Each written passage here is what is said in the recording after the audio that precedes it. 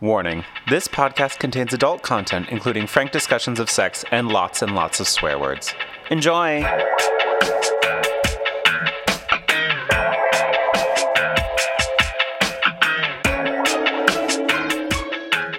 You would like that. Look at you. Monster fucker too.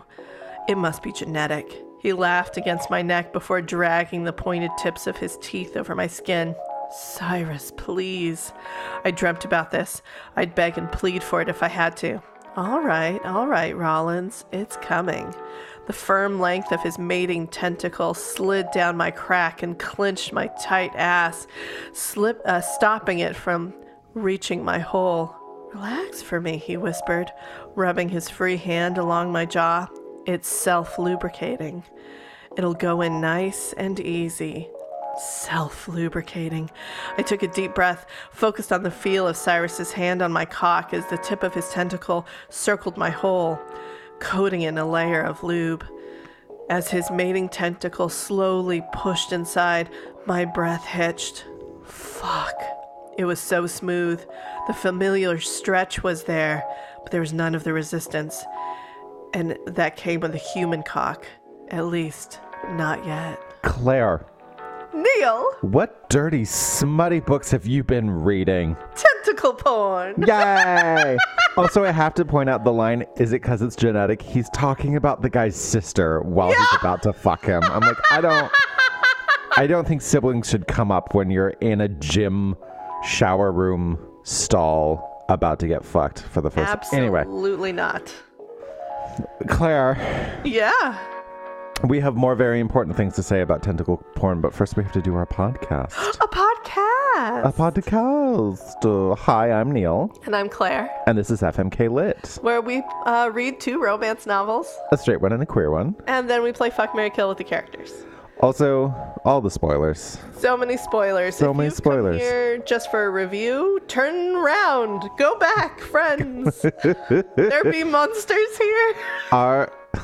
Our spoilers are self-lubricating, and they will slide in your ear holes real easy. So if you don't want that, just go read the books and then come back and talk to us. Indeed. Claire. Yes? You picked these books. I did. What on earth have we read? Oh my god. Well, we have read Sea Monsters. That was the theme. But the books we read were Tentacles and Triathlons, a Leviathan Fitness Book 2 by Ashley Bennett, and illustrator Alex Conkins, which I didn't mention before, but illustrations do come up in this book. Swearing at a Sea Monster, an Enemies to Lovers Monster Romance, Folkhaven Book 3 by Lauren Connolly. Great. Again, Sea Monsters. Or, as people say, monsters. Oh my god, that's gonna happen the whole time, and I cannot hear it. I cannot hear it. Great. I'm excited to get into it. But Claire first. Tell me what's got you hot and bothered. Okay, well, I've got 2. Great. One first, in between recordings, HR 8404 passed, which is the Respect for Marriage Act. Woo! So that replaces a law that says that marriage is between just a man and a woman with, like, 2 individuals consent to getting married, and they are of age under the law. That marriage has to be respected across state boundaries. Woo. So does it force states to marry people if the state passes a law that they don't want to? No, which sucks and is dumb, but it does. So it doesn't federalize marriage, which it could have done maybe, but they probably didn't have the votes for it. But it does say that across state boundaries, marriage has to be recognized. So that's a step closer towards it. So this is good. This is a good thing. And this covers gay marriage as well as interracial marriage, which a lot of people in interracial marriages in the Senate did not want to vote for. Uh-huh. You know, because what the fuck? Anyway, that is my one hot and bothered number one. I just wanted to do a shout out to that monumental thing happening. But number two is a dumb thing. Yay. So often when I write, I like to watch dumb documentaries that are dumb on YouTube. And this one was from the 90s, and it was a murder documentary. Like, oh, a lady is murdered by her husband who was a sexual deviant. And I was like, okay, I got to find out what kind of sexual deviancy this man was so that I can be angry about it. And they withheld this so long. And I was like, is he gay? Is he like just want an open marriage? It sounded like he just wanted an open marriage. And like, it's totally okay for her to want a divorce when he decides to open a marriage against like what they agreed to. That's totes fine. And then it's not okay that he then killed her. Not saying that is, but I'm wondering what they think sexual deviancy is. And it took forever. And then finally her friend was being interviewed and she's so serious. And she says, I don't know if I want to talk about it, but she told me, and it was, he wanted her to stand over him and then this lady looked like she was about to throw up. She goes, pee into his mouth. And I swear to God, I went, oh, that's it? Girl, you can say no.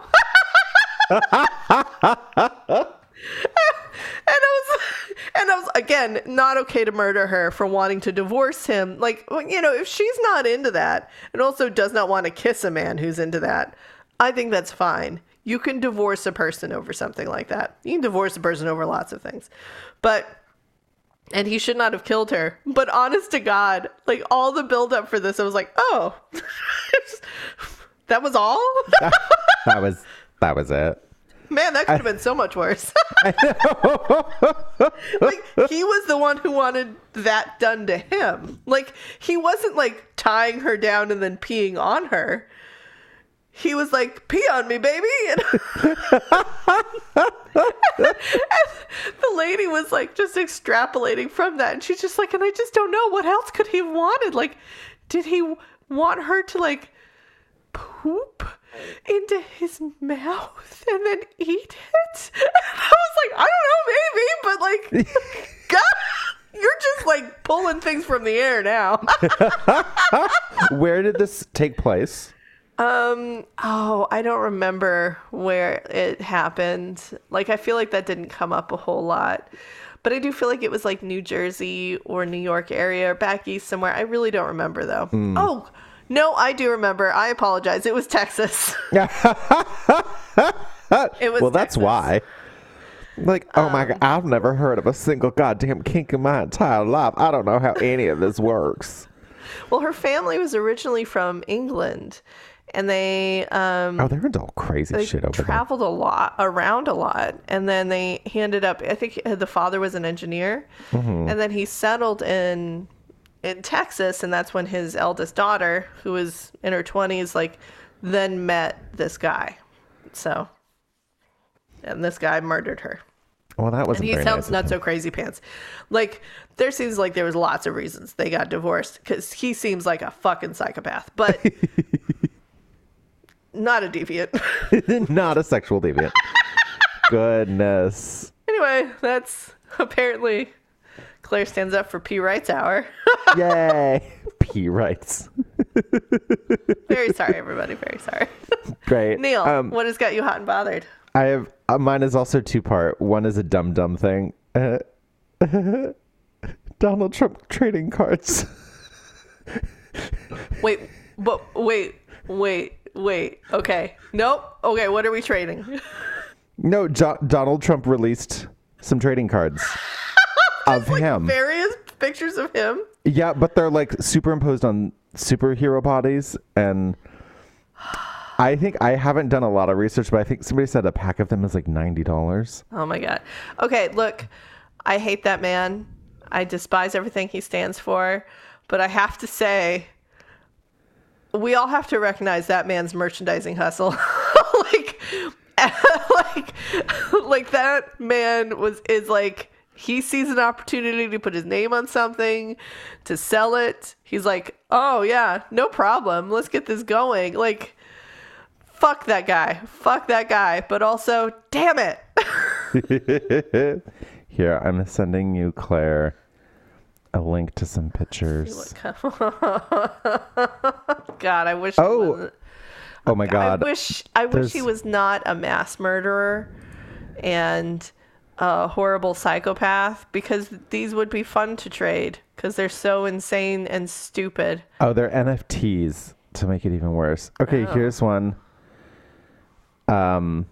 He's a cowboy. One, he's an astronaut. One, he is a god of Wall Street. He's just standing in front of Wall Street numbers with lightning bolts. Oh yeah, there's one where he's standing outside of Trump Tower with like death lasers shooting out of his eyes. Anyway, so that's the thing that happened. Also, so I had some friends moved into the neighborhood recently, and so now we get brunch a lot in our neighborhood. So my brunch intake has gone up like 70% recently. And that makes me really happy because I love brunch. Yay! And brunch. Sometimes brunch lasts 11 and a half hours. Oh no! Because we go to brunch and then we go to the bar and then we end up at our place. And then next thing we know, it's like 8 o'clock and we haven't eaten since brunch. So we order a pizza. So. God, it sounds like hella fun. Listen, I am on the varsity brunch team. So if you want to have brunch with me, just be aware. This is also hot and bothered or off topic. One of the two. I found a good boba place in San Antonio that delivers very quickly, and it was great. I had boba delivered right to me. Great. And it was not expensive. Oh, okay. So. That's nice. Joy. Also, it's like, oh, just the one. Whereas, like, in my neighborhood, your old neighborhood, it's like we would walk past 6 boba places just trying to get somewhere. I know. Well, shall we talk about some books? Let's talk about some books. Books. Tentacles and Triathlons, Leviathan Fitness Book 2 by Ashley Bennett. Leviathan Fitness is the favorite place of monsters, muscles, and a tentacled creature who can seduce even the hardest to win over human. When Parks Department Supervisor Reese Rollins decides to sign up for a triathlon, there are 2 things holding him back. 1, his fear of monsters. 2, his subpar swimming skills. At the urging of his sister's woven mate, Reese joins Leviathan Fitness to train in the gym's Olympic-sized swimming pool. After running into Reese at the pool, Cyrus offers to help Reese get ready to win the race.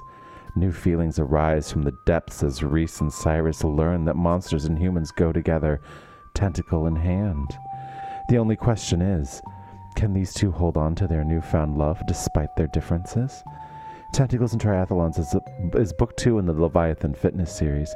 Each book will center around the gym and feature a different monster pairing. I appreciate that. It's like, here's how the series works. Also, there's some weird dashes in there that don't need to be there. Anyway, that's what the book says it's about. Claire, Yeah.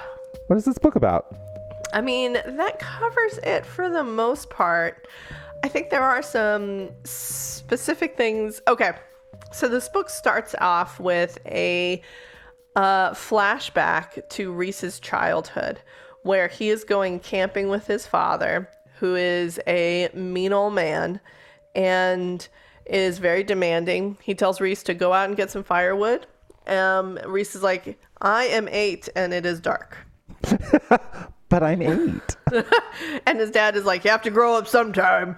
So he has to go out and just pick firewood.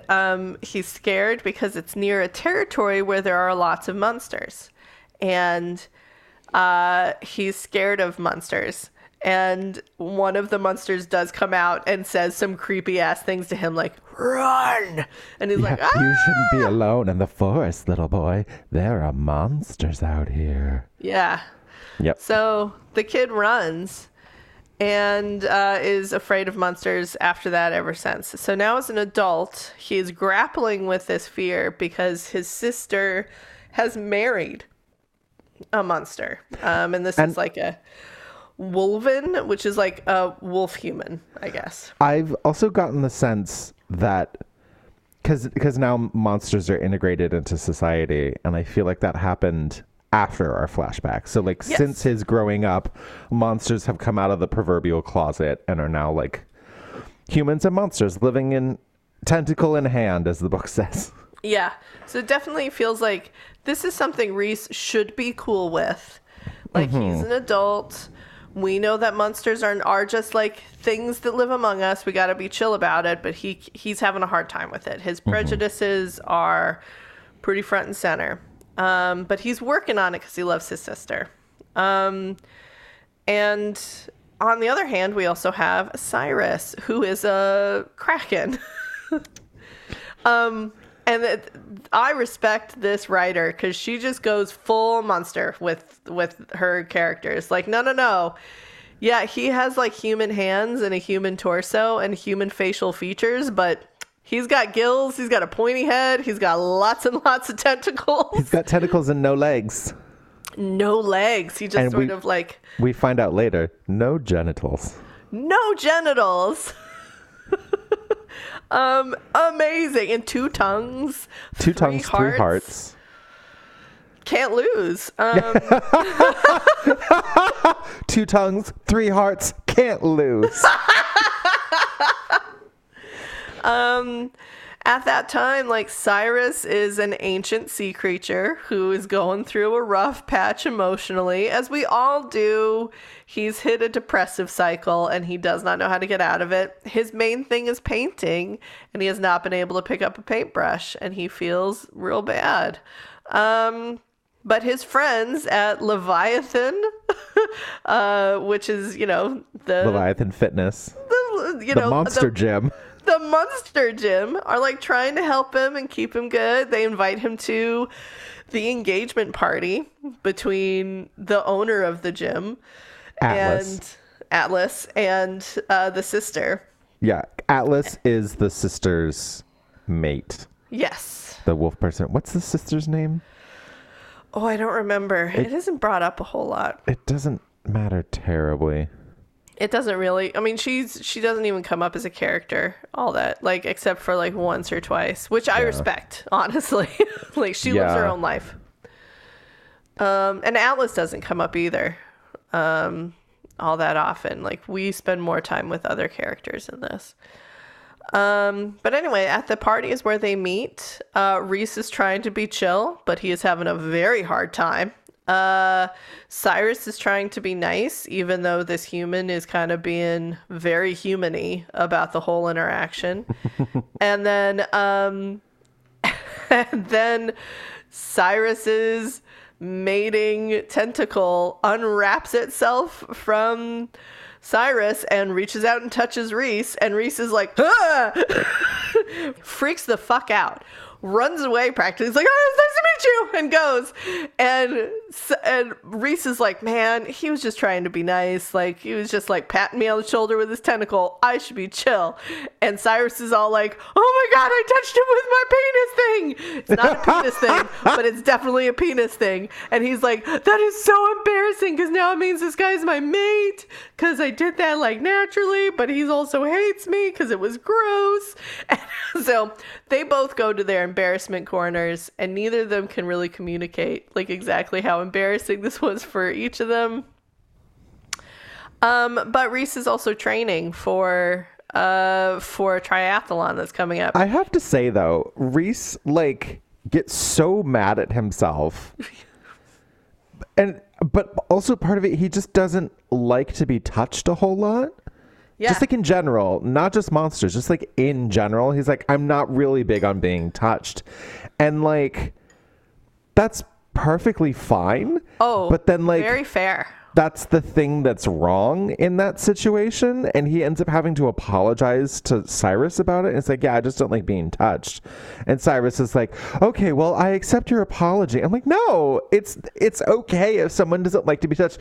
Also, it's kind of like the equivalent of like if you were talking to someone that you have literally just met and they reach over and just like slowly wrap one finger at a time on your arm, like up close to your elbow. Like, that's fucking weird. And it's okay to be like, that was weird. What are you doing? I don't like that. But then it's like, oh, I can't believe I like, because I don't want to get touched is like why I behave this way. And that's a problem. I'm like, no, it's not, Reese. It's okay to not want to be touched. Yeah. I mean, that, like, there was a good reason for both of these men to be embarrassed. A good reason for both of them to assume the wrong thing about what the other one was thinking. Mm-hmm. And a good reason for them both to not actually have anything to apologize about. Like, and I kind of wish like that was acknowledged a little bit more, but it's fine, whatever, because there's so much about this book that I really did truly love. Mm-hmm. And then, so Reese is doing this triathlon. He's super good at bikes. He is super good at racing, but he is a shit swimmer. And this is a problem because he likes to win. And he's upset about it. He doesn't, and Atlas is like, oh, just come to the gym. You've got a free membership because you're family now. And he's like, but there's monsters there. But I can't tell him that because that means I'm bigoted.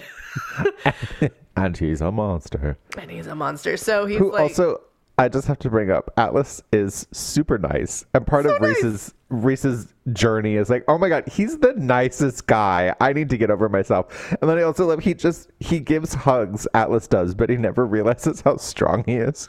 So it's just like 2 hard hugs. And I was like, it's too hard, but I don't want to say anything because he's just so nice. And I bet it's fun because he's furry. So it's just like, a big furry hug. Yeah, it's adorable. It is absolutely adorable. Anyway, so Reese goes to the gym where he and Cyrus reconnect, and Cyrus is like in the pool already, and Reese is like, oh man, watching this guy swim is fucking amazing. And at which point Cyrus is like, do you want me to train you? I could totally do that. And Reese is like, yeah, that would be very helpful. Reese is kind of saying yes, in part because he just wants to get over his I hate monsters thing.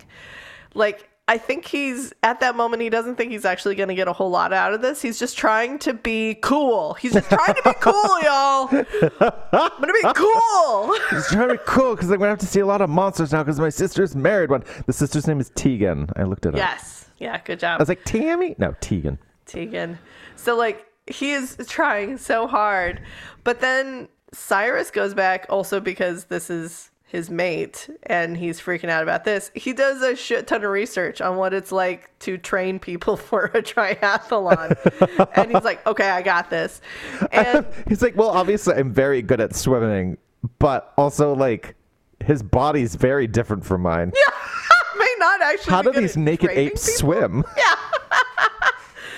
So, and then, yeah, and from there, they develop a friendship, and they get to know each other. They have little arguments here and there, but overall, it's really delightful. They had that one argument that, of course, led into the kissing and them fucking, and it seemed really unmotivated to me. Oh, no, it wasn't just unmotivated. It was skipped.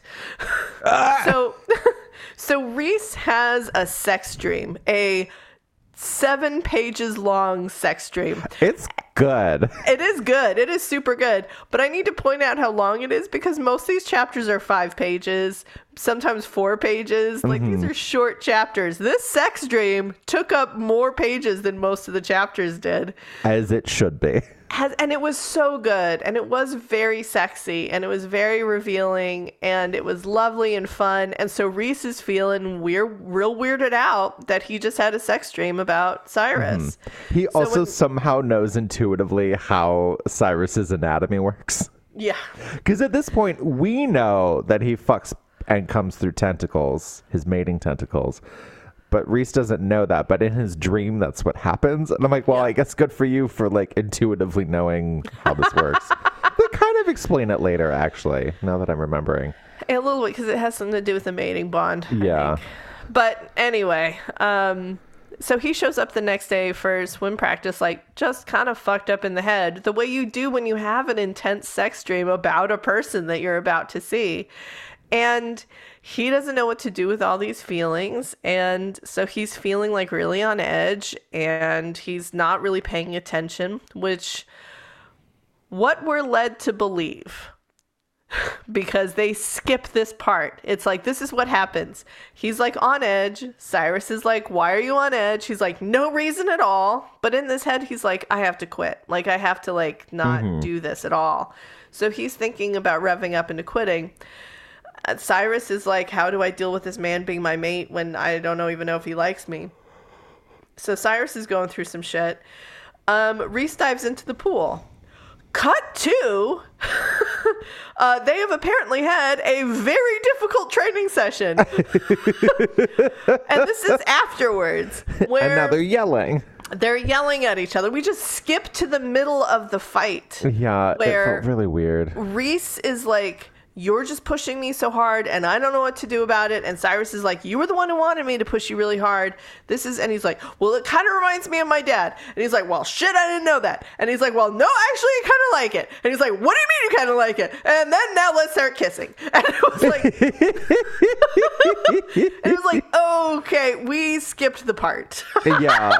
Like, I really did need the training session. Like, it would have been great to see, like, Cyrus yelling at him, like yelling at Reese like he always does, because it's loud in a pool. Yeah, and there's this Reese thing too, freaking the fuck out and being like, I am working my hardest, and them having like these little tiffs all during the training session that lead to a big one. Like maybe like Reese gets out of the pool and he stomps off, and he like genuinely is having awful feelings about what happened. But no, we don't get that. We just skip to the middle, and then we just have a very long, fun sex scene. The thing is, too, like, there's a part, I can't remember if it's in the sex dream or a little bit later. So Reese likes to be a sub, and he's like, oh, and Cyrus is so dominating like he is during our training sessions. Except whenever we see the training sessions, Cyrus is like, so I figured we could work on this today. Does that sound good? And he's just like very sweet and amiable the whole time. I'm like, no, I wanted to see him be a little more dom during the training session so that we could like have that transition. But that's not really what happened. Not at all. No. And then they fuck in a shower stall. So I'm going to kind of skip forward, but can I make one comment about the shower sex is after they're done and when Cyrus has had it, it's like, I just had sex with my mate in the bathroom of the gym that my best friend owns. And I highlighted that. I'm like, I bet that's a lot of gay male couples meet cute. Yeah. Yeah. Yeah. So we'll focus back on the sex, because most of this book spends a lot of time on sex, and good for this book. Yeah. We got all kinds of kinks up in here too. All kinds of kinks. And I think it does it really well. So I want to go back to it. But from here, we kind of get just a really nice adult relationship. Like, I feel like Reese has some heavy duty issues he needs to work through, and he can't just talk about them. He can't just get them out. So when he does ask, he's like, can we keep this relationship a secret for now while I'm kind of, dealing with stuff? And Cyrus is like, yes. Now, what I expected to come of this was the normal, you don't like me, you want to keep me a secret because you're ashamed of me. That plot line, and that never came up, and I was so excited. Because it was just two people dealing with this like adults. Right, but then from that point forward, there were no more barriers to the relationship. No more barriers at all.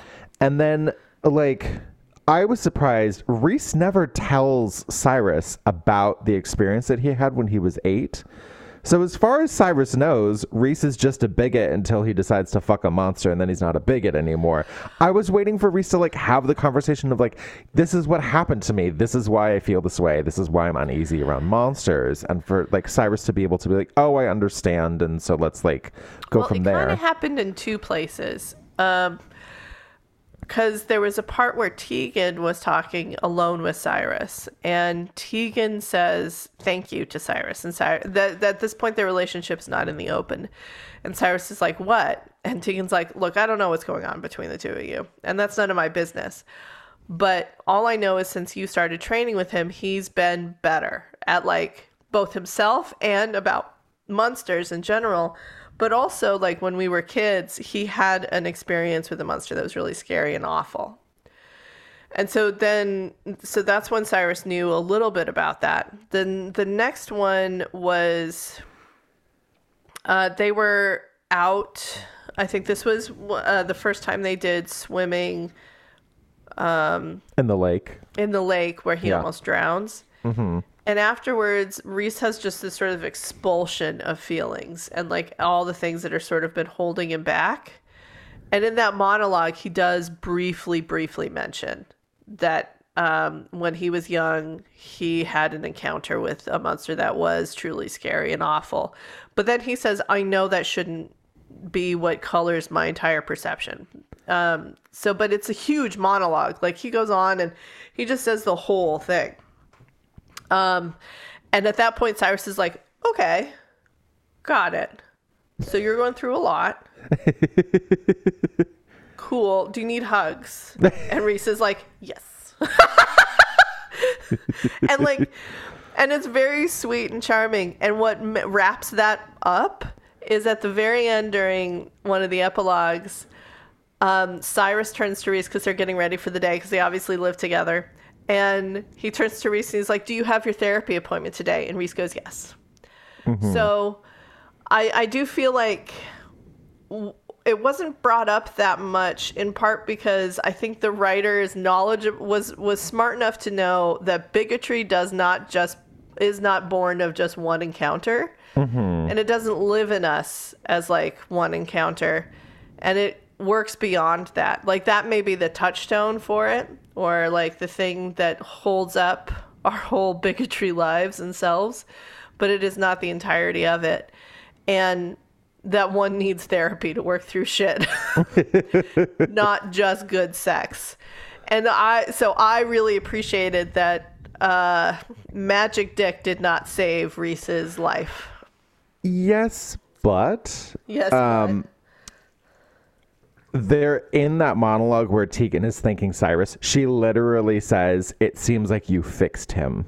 Yes. Which I wanted Rhys to start going to therapy earlier. No, I agree. And but yeah, I'm willing to give that a little bit of a pass because she's an outsider. But anyway, you're right. I mean, at that point, really, the story is over. Like, right. Once the two of them get together, the story is over. There's no barriers to entry. They just have a normal adult relationship after that, and it's sweet. Because there's the thing, too, like, in one of the last chapters where Cyrus is like, I need to tell Rhys that he's my mate, because he's been nervous about telling him this whole time. And the thing is that, like...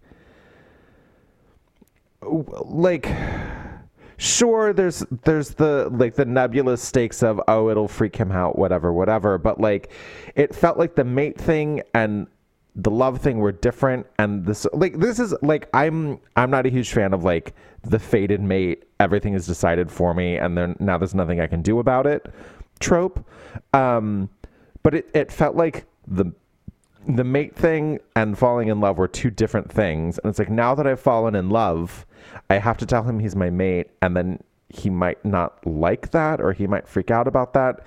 And it's just like, that is apparent right as Cyrus is about to tell him, but throughout the rest of the book, Cyrus is just like, he's my mate. I'm so proud of my mate. And like those we weren't reminded of those stakes, or those stakes didn't influence Cyrus in any way, shape, or form.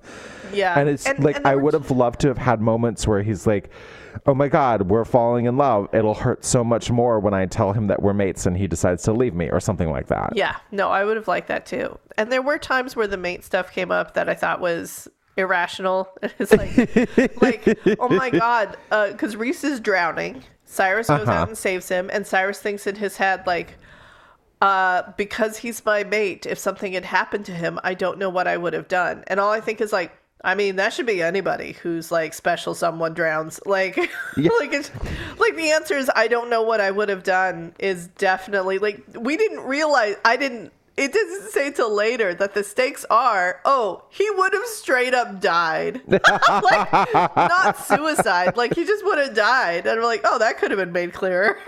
Right. Yeah. But no, so I was like, no, anybody should feel bad watching someone else drown. Like, that's a bad thing. That's bad when that happens.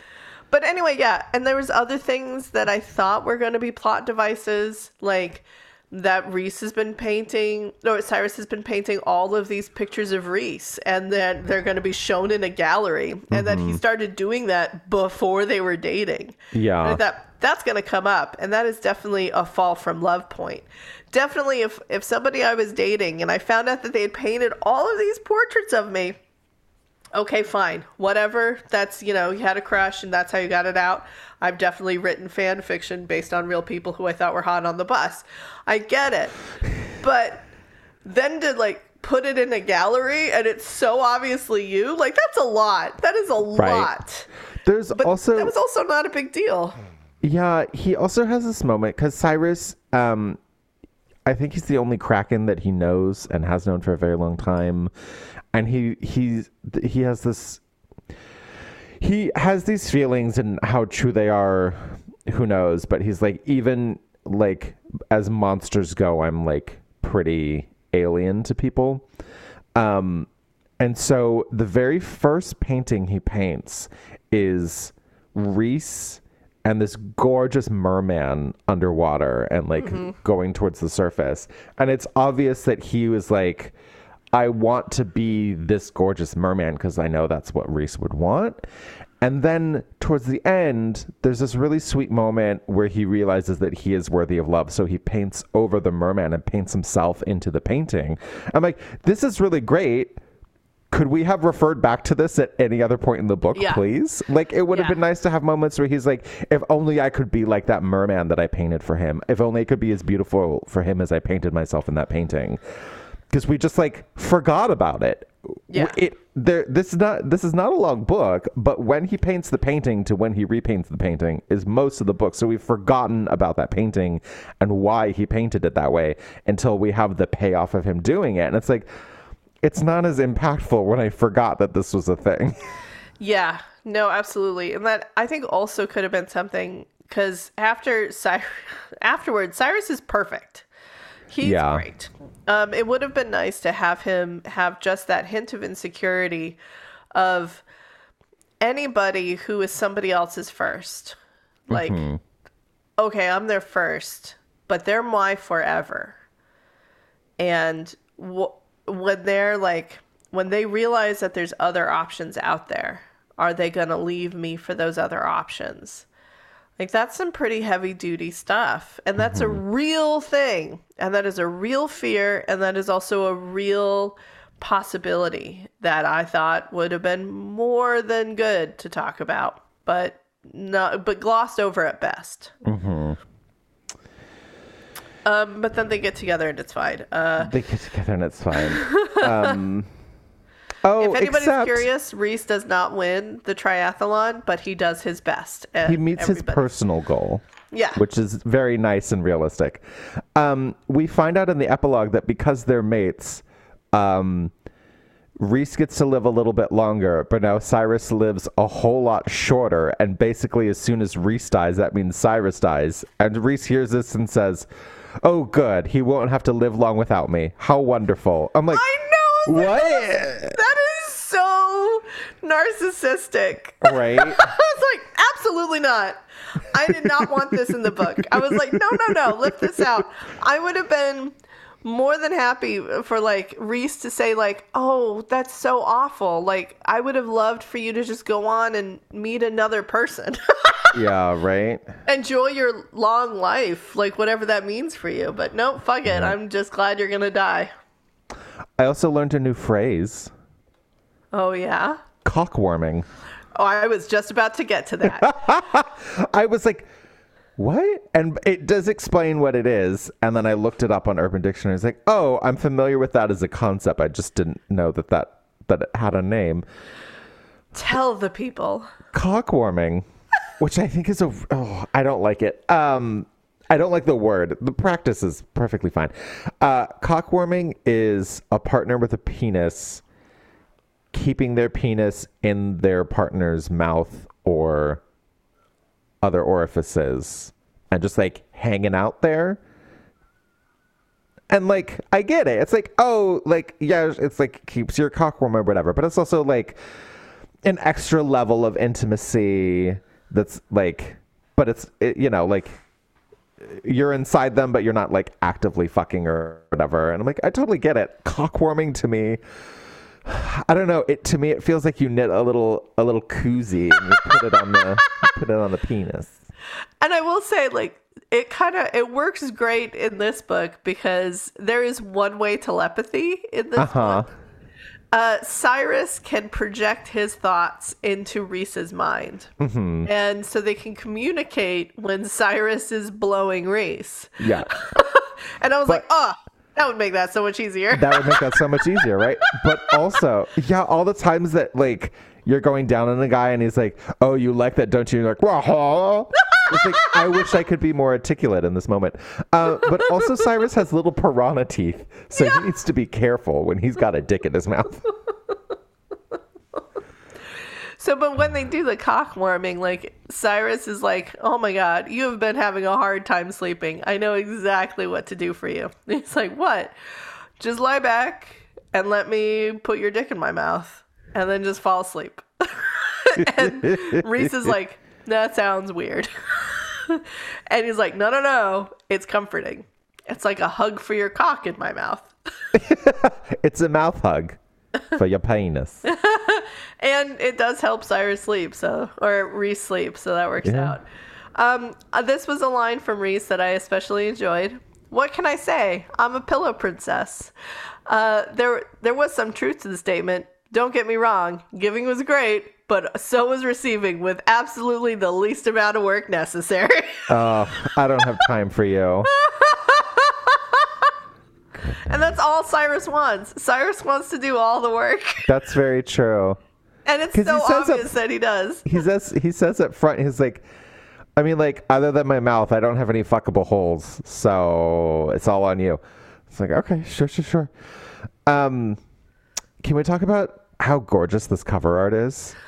It is so beautiful. It's so beautiful.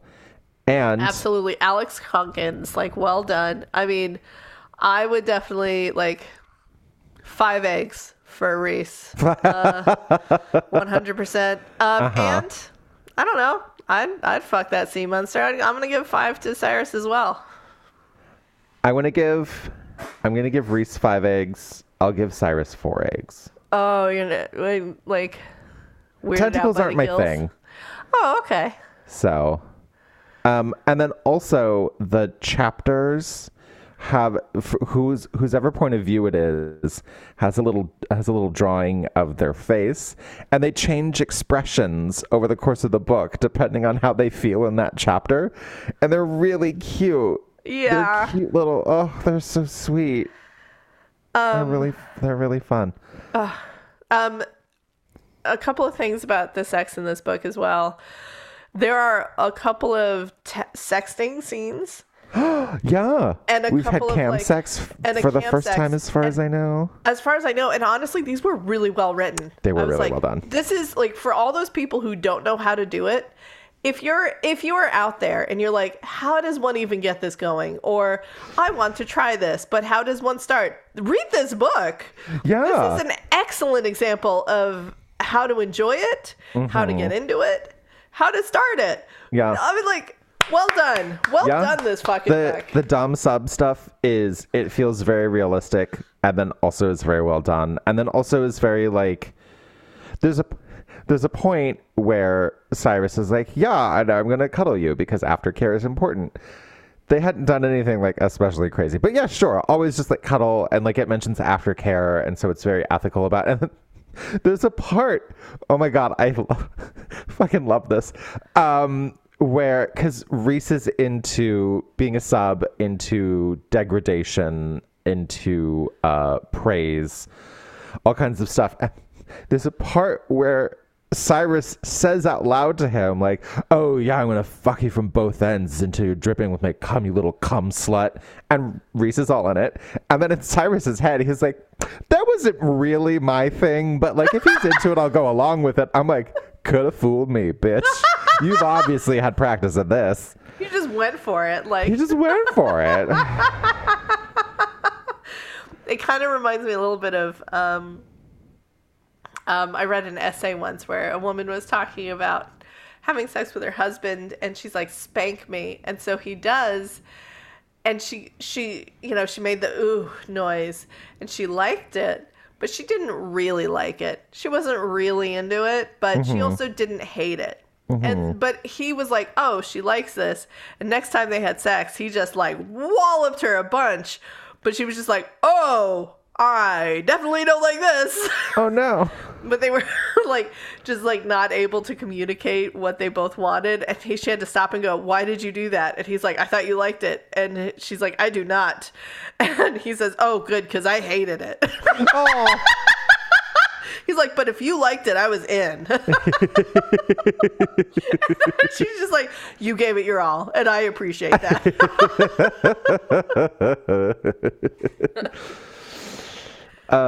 Also, there's a note, an author's note at the beginning that in an earlier version that Reese was a cop, and our author was like, nope.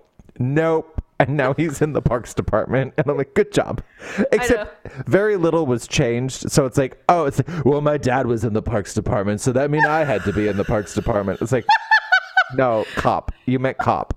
You just changed it to parks department. But it kind of made it funnier because, like, they were so serious about the parks department, and like he had his partner in the parks department. We have to drive around for the parks department. And they were so tough in the parks department, and I was like, I fucking love it. It's fine. They weren't even like forest rangers. They just, and we don't even know what their jobs actually were for the parks department. They never really got into it because when you say cop, like, you know what the job description is. When you say parks department, it's like, well, that could be anything, really. And he's like, I got to be fit for the working of the parks department. They should have been forest rangers, and then all of it would have made sense. I know, but honestly, fuck it. I mean, parks department. I kind of love that it was like this statement at the top, like, I've changed how I feel about cops, and I am going to change that in my book. And then the bare minimum was done in such a way that it highlights how dumb it is that it's cops anyway. Because all we know about cops is they have a partner and they drive around. For the parks department. God. Yeah, no, I fucking loved it. And also at the end, like, she was doing her thank yous, and she has like a bunch of people who are helping, or like, no, not her, but I think the Alex, the illustrator, like, was thanking their Canva cunts for helping on the illustration. I was like, fuck yeah. There was also special thanks to beignets. Yep. Oh, that was one of my favorite lines too. But anyway, yeah, that was that book. That was that book. That was Tentacles and Triathlons, Leviathan Fitness, Book 2 by Ashley Bennett with illustrations by Alex Conkins. Swearing at a Sea Monster, An Enemies to Lovers Monster Romance, Folkhaven, Book 3 by Lauren Connolly. Moira enjoys a well-run town, cozy mystery novels, and swimming in the ocean. She does not enjoy being in the same room as a handsome sea monster. Moira McNamara cannot stand Levi Abadi. and it has nothing to do with the fact that he's a literal monster. Who cares that the man can transform into a terrifying beast? The truly bothersome things are how he ambushes her in council meetings and wants to demolish her prime real estate on Lake Galen. Plus, there's the whole history of his father stealing a precious Selkie pelt from her family. Moira will go as far as to enter a dangerous magical competition just to win an argument against the infuriating monster.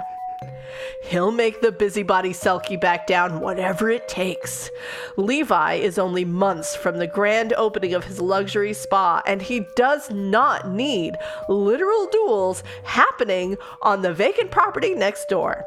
The stubborn Selkie owner of his land knows just as well as he does that the ground is steeped in toxic magic, and bad things will continue to happen if no one clears out the evil vibes. Problem is, when Moira comes up with a plan, Levi somehow gets roped in as her assistant. Fine, as long as this means there's nothing bothering his future customers during their relaxation. On the pair's quest to cleanse the lakeside property, the two mythical enemies find themselves on common ground. Ground they lay down on, roll on, and maybe lose a few pieces of clothing on. But secrets of the past and new dangers in town of Folkhaven threaten the fragile romance between the Selkie and the sea monster. Dive into the magical waters of Lake Galen and the book 3 in the Folkhaven series, a 70,000 plus word paranormal romance. Fans of Molly Harper, Gina Showalter, and Cresley Cole will add this to their bookshelf. And that is the back cover. God, it's so long. Also, I'm glad that I mean, like, I never read the covers of the books that you pick beforehand. I just read the books. And I'm really glad that I read the book first, because there is so much nonsense words on that. It's just like, the precious Selkie pelt. I'm like, what the fuck does that mean? Fortunately, because I've read the book, I'm like, oh, I get it. And I understand why all this is important. But if you are just picking this up out of nowhere, that was gobbledygook. You're like, I don't know what any of this means. Like, honestly, all I need was... she's a real estate agent and a Selkie in this Folkhaven town. He's a sea monster. A Leviathan, actually. He's a Leviathan and also an owner of an up-and-coming cool spa. They are both on the city council, and they have arguments over a land. Who will win, or will they have sex? Like, that's literally all the back of this cover. Yeah. Oh, gosh. I feel like, okay, one, this is also a huge hint onto how overwritten this book is. Just a bathtubin. A bathtubin. Oh my God. But then we have a really fun bathtub scene. Yes. Oh. Well, maybe. Claire doesn't know. And why does Claire not know? Because she likes to ensure that her mate in podcasting has done more work than she has, because she's a bitch. I only read 30% of this book. And I don't know what happens after 30% of this book. Great. So Neil will cover it, fine. and I will be surprised at so many things.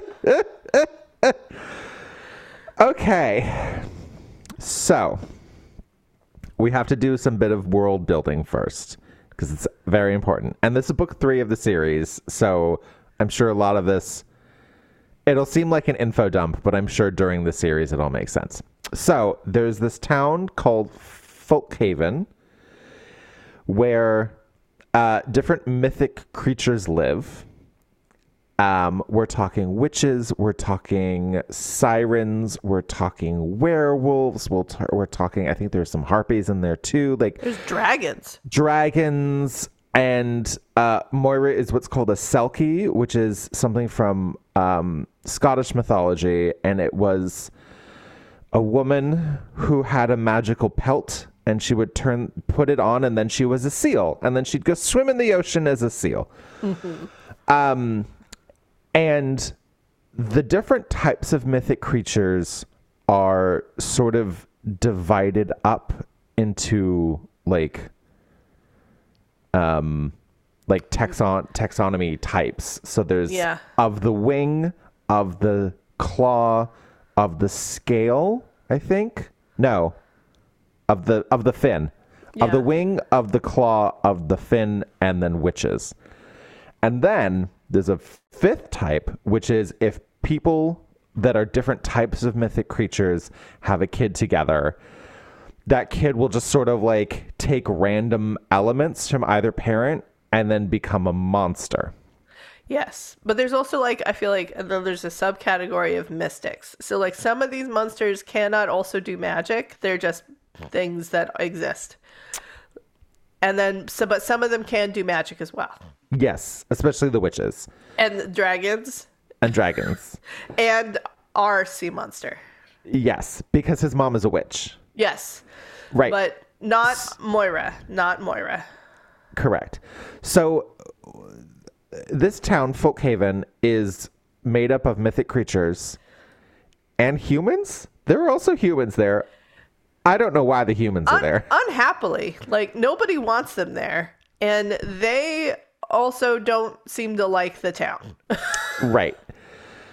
So then what they decided to do is to divide up the town. So like segregate. They segregated the town. They apartheided the town. To the point that like, oh, you're a witch, so you have to buy property in the witch section of town. You are not allowed to buy property anywhere else in town. And then Moira's the only real estate agent, so she's supporting this racist system. And it literally takes halfway through this book before she's like, oh, maybe we shouldn't do this. I mean, monsters weren't even allowed on the city council until Levi showed up. Until very recently, right. So monsters and he was like, let me on. Monsters have their own part of town, which of course is like the furthest away. And then monsters weren't represented on. So there's like the city council and then the mythic city council. And the mythic city council has a member of each type of mythic. And then monsters were not represented until very recently. Levi is the first monster city council person. So, you know, segregation, racism, all kinds of great stuff. It's great. Anyway, we kick off and there's a plot of land on the lake called Plot 236. Plot 236. Yep. Which Moira owns, and it's undeveloped. They recently tore down a shack that was on it, and it seemed to release some evil magic from an old sorcerer that used to live on the lake. So now, like, the plot is, like, seeped in bad magic, and, like, bad stuff is happening. Levi owns the plot next, like, the next plot over, and he's in the process of building his spa that he's about to open. The name of the spa is Haven's Relaxation.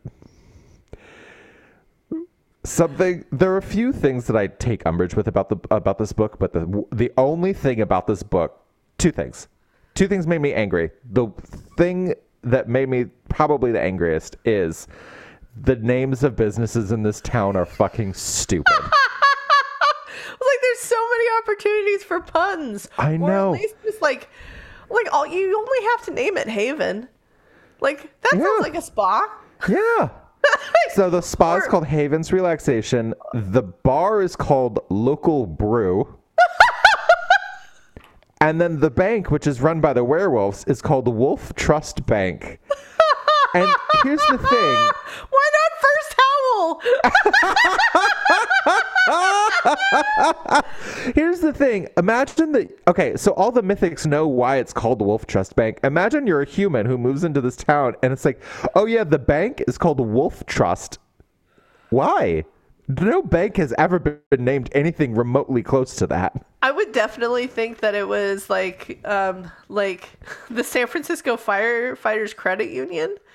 I would just think it was like a trust set up for like wolves. A wolf conservatory.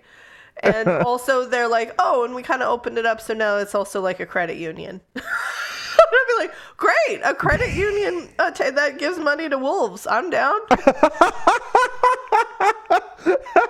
Sounds great. For every $100 you spend, we donate $1 to wolves. Yeah. Sure. Anyway, so essentially, Levi feels that it's gone past the point of Moira being able to deal with this plot of land, and it's becoming an issue for the city. So he brings it up at a council meeting. Moira's fucking... to say, yeah. if anybody out there is a policy wonk and they just thought to themselves, I love policy, I just also wish there was a hint of magic and witchcraft in it, this book is for you. This book is for you. This is a very policy wonky book for a small town where there's witchcraft. Where there's witchcraft. But then also, you know, like, Moira's the only real estate agent, and she's like, oh, some say that I have a monopoly on the real estate business, and they would be correct.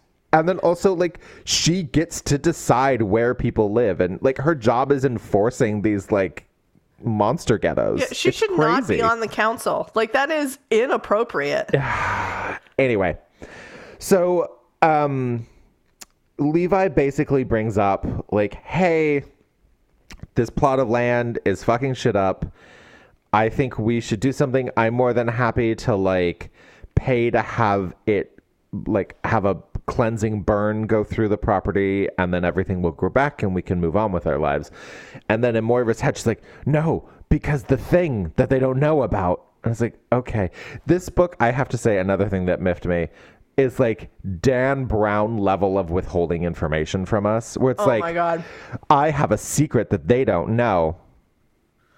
We're in your head and you're not going to tell us the secret. Okay, sure. We're just going to wait for it to show up, I guess. I kept thinking, I was like, okay, is it? And she's just like, you can't burn it down. It's beautiful. And I was like, is that the only reason? Because it's beautiful? Does it have wolves on it that they're trying to conserve?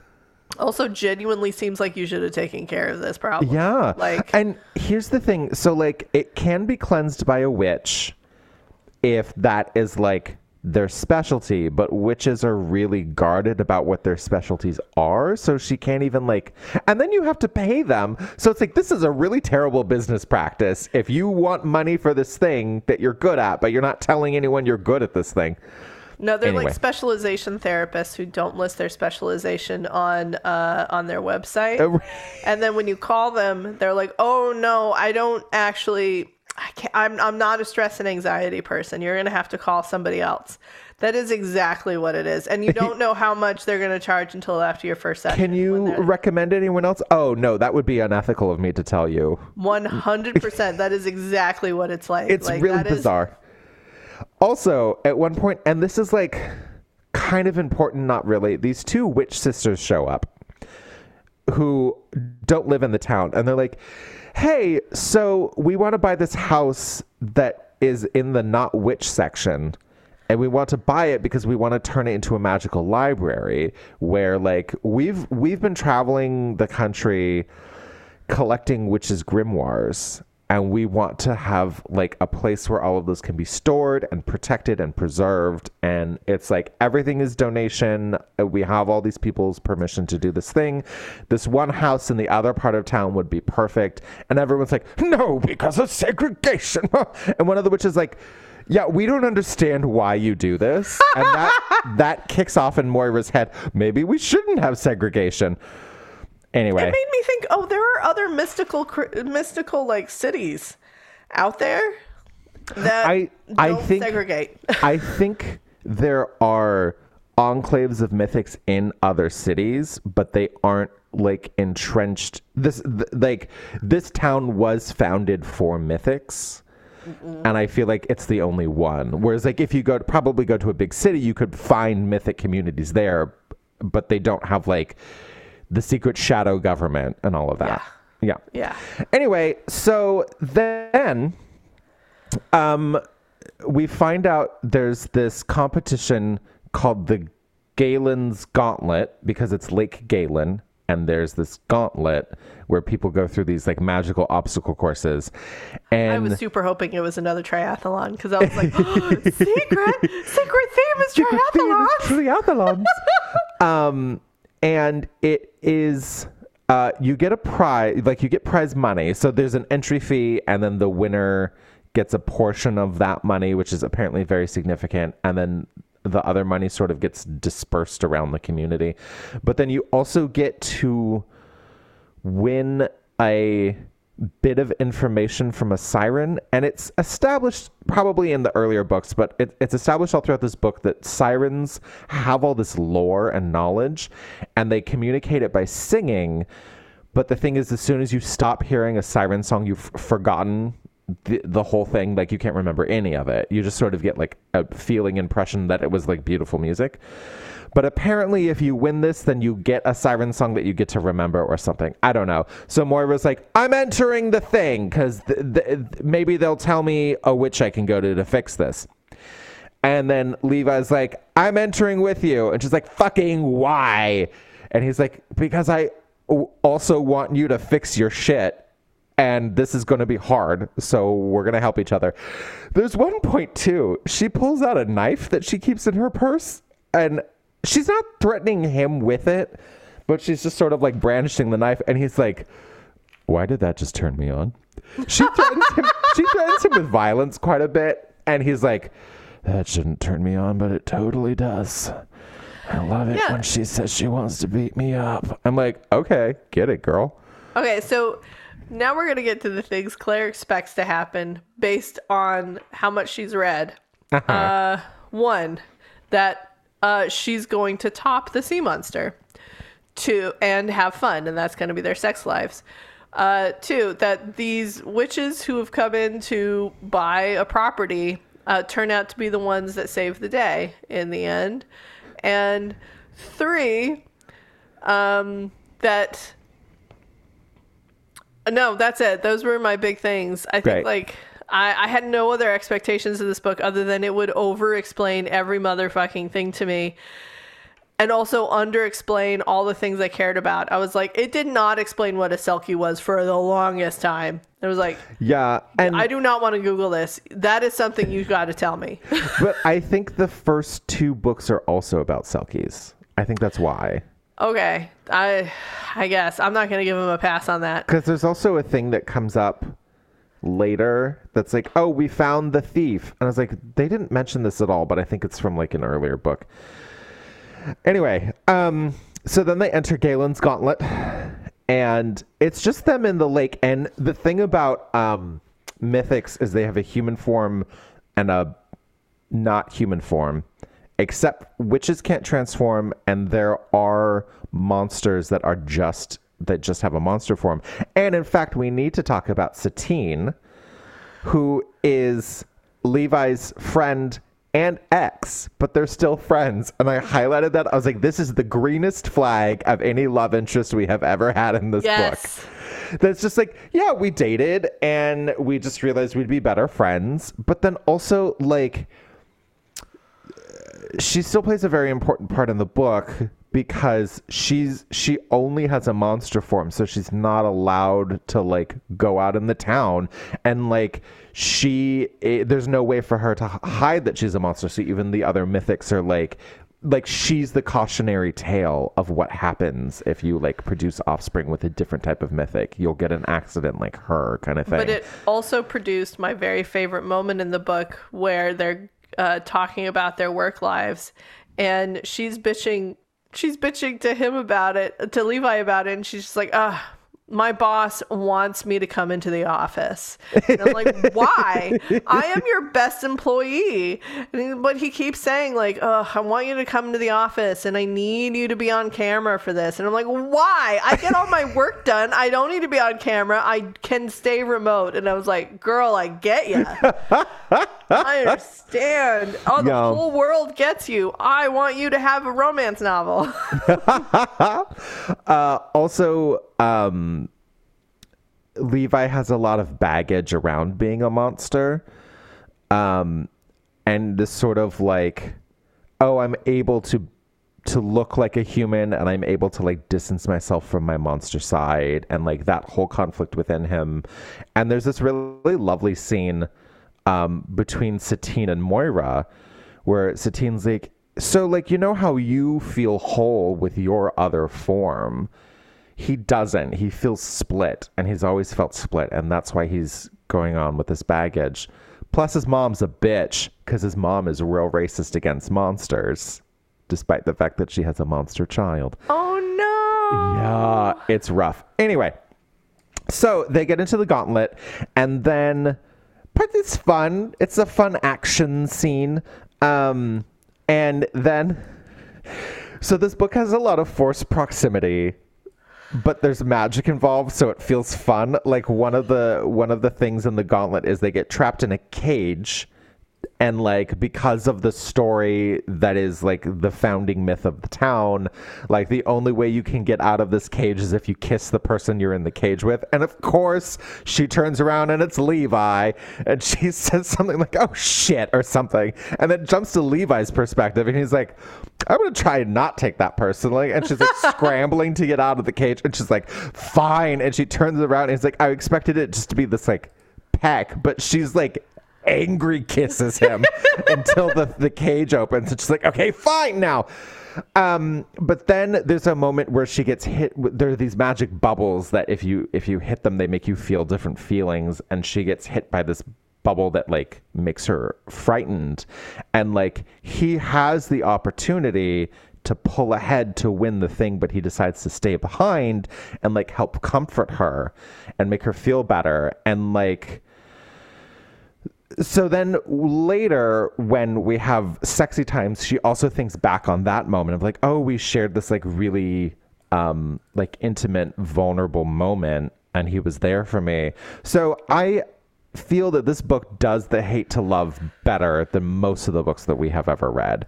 Yeah. There are moments where we see sort of the relationship go forward, then take a step back, then move forward, then take a step back. And then it also isn't just about how much they want to fuck each other. There are moments where they bond over things and they like reference back to feelings that they have. And I was like, great, this part is really well done. I really enjoyed it. I mean, even like the parts that I read, I would say they definitely felt like they were hot for each other. But one of the things I did like was when they both agreed on something in council meeting, even though they had just had a huge fight about something, and they looked to each other for like, you know, when you're working and you look to your work partner across a meeting for like the, did you just fucking hear what I heard? So you could do like that eye thing with them. And that's what they do. And they both realize at the same time, they're like, did I just look at him for that? And they're both like, well, yeah, because he gets it. Or she gets it. And like, there's this sort of recognition that there are things about each other that they already do like and respect. It's just that circumstances caused them to dislike this thing, and unbeknownst to us, for very good reasons, those are very personal. One of them being her bigotry against his type of people, and which is very personal and not something you can just get over very quickly, but yet still have an attraction for and a respect for. And it's not even like his type of people. It's very specifically his father. Yeah. Because there's this family legend that her great grand aunt's pelt was stolen by Levi's father. And so it's like, oh, well, we hate that whole family now because it's been 170 years or whatever, and he's never given it back. And like the Selkies need the pelt to like be in their seal form, so it's like half it's a part of their soul. Yeah, like half of her soul was stolen. And so she's like, obviously, and there were also really interesting moments too where she's like, where Levi's like, well, you hate me because I'm a monster. She's like, no, it's not because you're a monster. I hate you personally. And he's like, oh, well, that's progress, I guess. Better. Anyway, so they don't win the gauntlet, and then they have to go through. Did you read the scene where that rich asshole came in and wanted to buy her plot of land? Yeah, and she was like, it was a hold danger sign that humans were even showing up. And especially like, because now they have to like work on the wards that sort of protect the city from getting more attraction from humans. Like something is wrong with the wards. Not nearly as important as you think it is later, but just keep a pin in it. I mean, that just seems so important. I know. It seems so important. I know. I think it's... And he was offering her like a shit ton of money, and she was like, "This isn't just some guy. This is like developer money." Yeah. Anyway, so then after the gauntlet, she's like, "I need to figure out where to find a cleansing witch to like make this happen." So she's like calling in favors, doing some sleuthing, whatever. Meanwhile, Levi's like, I have to go talk to my mom. It's been long enough that I need to go say hi to my mom or whatever, even though it's really hard for me because she's racist against monsters. Okay. And then guess who the one cleansing witch in town is? His mom. Oh, and they run into each other at his mom's house. And apparently she's a bitch. She's dangerous. She's racist, but she's also very good at what she does. And she's like, okay, yeah, so I can totally do what I need to do, but I need 13 gallons of seawater, and I have to be the one to draw it out of the sea. And I don't have time to drive a day to get to the ocean. So... fuck, because 13 gallons is not that much. Right, but then here's what happens. Where Moira's like, well, what are we going to do? And then I think this is from Levi's point of view. And it's like, and of course my mom had a convenient answer. And the mom's like, well, anyone of my bloodline could do it. Why don't you have my son take you out to the ocean? So then they're stuck on this road trip together. And they do this thing. Oh my God. Moira's like, obviously, I don't want to have to talk to this guy. So she queued up a shit ton of like cozy mystery audiobooks. And she's like, okay, I'm just gonna, like, as soon as he gets in the car, she just hits play. And she's like, okay, that's all we're doing. And then they have this really cute exchange where he's like, oh, it was totally the boyfriend. And she's like, no, it wasn't. And he's like, yeah, it was totally the boyfriend. Watch. And they're like, oh, you want to bet? And they have this cute thing. And then, like, the very next thing that happens is they find in the book that they're listening to, they find the boyfriend's body. And so they have this ongoing thing where he keeps proposing the wrong person as the suspect, and Moira's like, no, that's bad, you're a bad detective. But it's like really endearing. Oh my God, that's so fun. I know. And then there's this really beautiful moment. This book has some really good show don't tell moments, and I'd like to share one with you. So they're in the car and they get caught in traffic, and then there's this moment where it's like they have to turn the car off because they'll waste gas, but it's so hot. And there's no AC because they turn the car off. So she's like, well, why don't you just take off your shirt? Why did I say that? Why did I say that? Why did I say that? It's like, well, if you insist. So he like takes off his shirt.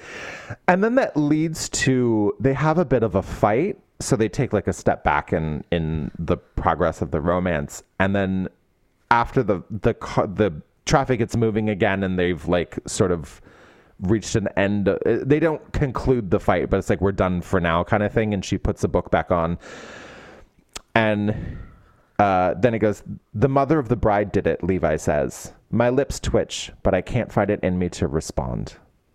I'm like, oh, it was lovely. It's like you get, like, you still find it cute, but also you're mad at him and you're like conflicted in that way. And I was just like, because you know that in so many of the books that we read, it's like, I wanted to find it funny, but I was still so upset at him. And it would have explained that whole moment. Yeah, but just that's perfect. That simple sentence. My lips twitch, but I can't find it in me to respond. It's just like, oh, gorgeous. It was absolutely gorgeous. Well done. There's another really great show don't tell moment that I'll bring up later. Anyway, so they get to the beach, and Selkies are meant to swim in the ocean, but Moira never has because she grew up in Folkhaven, and they just have the lake, and they're only allowed to swim at night on nights of new moons or dark moon. That's new moon, right? When it's darkish. Anyway, because they don't want the humans to see. So she's like, oh my God, can I go swim in the ocean? And he's like, yeah, I'll do. I have to drudge all this water out. You can help me. Do your thing. Because of the magic. So just go do your thing. So she has this beautiful, because she mentions it earlier. She's like, I have never swam in the ocean before because it's too dangerous and blah, blah, blah. So she gets to swim in the ocean, and it's like, it's really lovely. So then they're like, oh, we should probably get back because of how long the drive is. And he's like, hey, listen, I saw a B&B. Why don't I I'll get us some rooms for the night so that you can keep swimming. And like, I don't remember if she brought her pelt with her. I don't think she gets to do it as a selkie, but like it still feels different to be in the ocean for her. He's like, listen, we'll just spend the night so that you can spend more time in the ocean. And she's like, I want to hate him, but that was super fucking nice, and I want to be in the ocean. Okay. So they go in the ocean, and then of course, the only room that's left at the B&B is the bridal suite. And there's only one bed. So it's like all the forced proximity tropes that you imagine to happen, because there's just like a little bit of magic involved. I'm like, oh, it's fun, I love it. They also go on a tour of the B&B's spa, because that's Levi's business, and there's this really cute moment because like the aesthetic is very like it's very like, ooh, like pebbles and like what you would imagine from a seaside town spa, right? Yeah.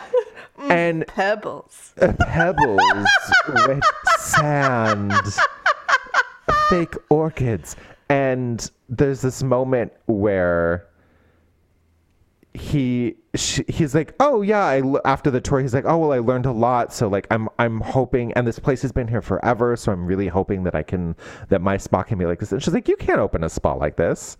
And it's like, because I'm a monster. And she's like, no, that's not it at all. This isn't you. I imagine yours is like clean lines and wood and all this stuff. And then he's like, it's like she fucking read my mind. That's exactly my aesthetic of my spa. So it's like, oh, this is sweet. They get to know each other. Anyway, so then like I like all of his responses. She's like, you can't do this.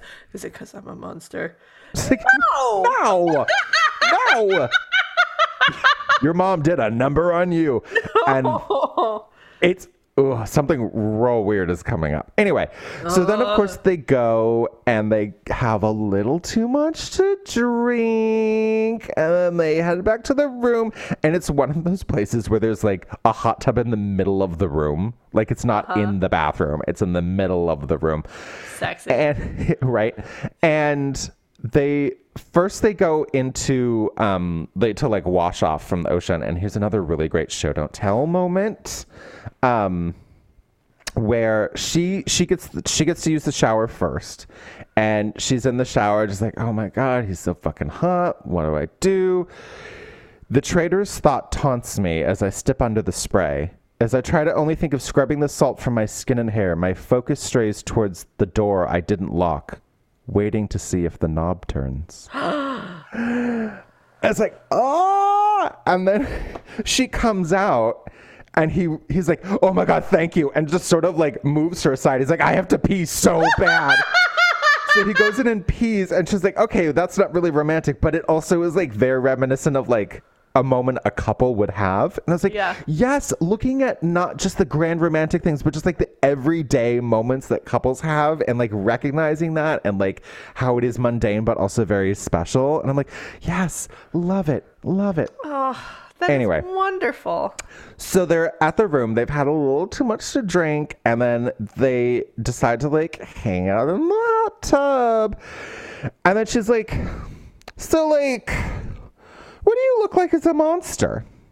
Because he like almost never transforms. I think he never even showed Satine his monster form. Ooh. Because of his internalized monster phobia. An impact on their relationship. Like, yep. I'm a monster forever, but you refuse to show me your monster. I would break up with him. Yeah, but they're still friends, so good for them. Because she's like, yeah, he has baggage and his mom's a bitch. So she's like, no, but like, what do you look like as a monster? Like, you should listen. If you don't show me what you look like as a monster, I'm going to invite you to my mom's house for our family dinner, and they're going to make you turn into a monster. And if you think I'm pushy, you should meet my mom.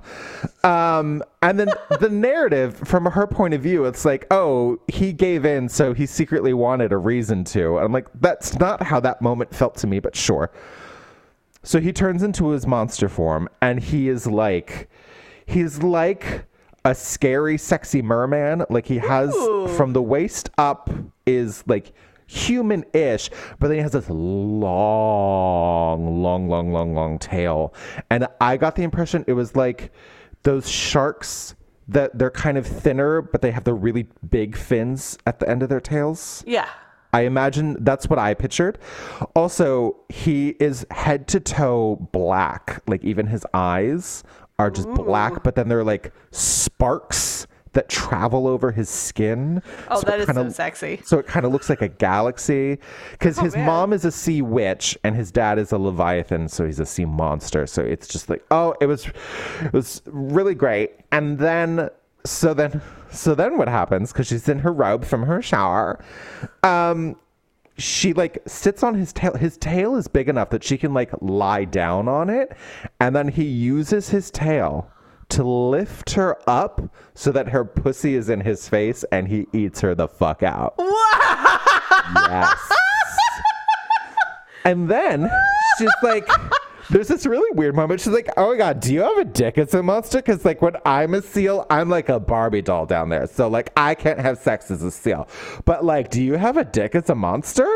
And he has these things in his head. He's like, I don't want her to know, like, I don't want her to know how depraved I am because I'm turned on by this and I don't know what I'm going to do. But then she like finds out and of course it's like the penis that hides in the slit until it's erect, and then I think she jerks him off or whatever, and then he's like, right. Oh my God, I'm a terrible person, because we find out later that his mother taught him that it is like an unwanted mutation that he has a penis as a monster, and that is morally reprehensible for him to have sex in his monster form or to even like jerk off in his monster form. And like she was telling him this as a teenager, like so as he's getting to the age where he's like discovering himself and discovering masturbation, she's like, you can't do that as a monster. That is filthy and wrong and terrible. So now he has all this baggage about sex as a monster, but he's like, oh wait, Moira actually really likes it. And then there's a part 2, I think when they're done, she kind of like curls up on his tail and like dozes a little bit. It was fun. Anyway, so then they head back to town, and then the mom does the ritual and it works, and they've cleared the land and everything's great, except then they keep running into problems that were like side effects of that if they'd caught it sooner wouldn't have been problems. And none of them are terribly important, except there's one part where like okay. So they go and have lunch at Local Brew, and they're sitting there, and she's like, you're so fucking hot. And he's like, you're so fucking hot. Should I just finger you right now? And he's fingering her in the crowded restaurant. And I'm like, okay.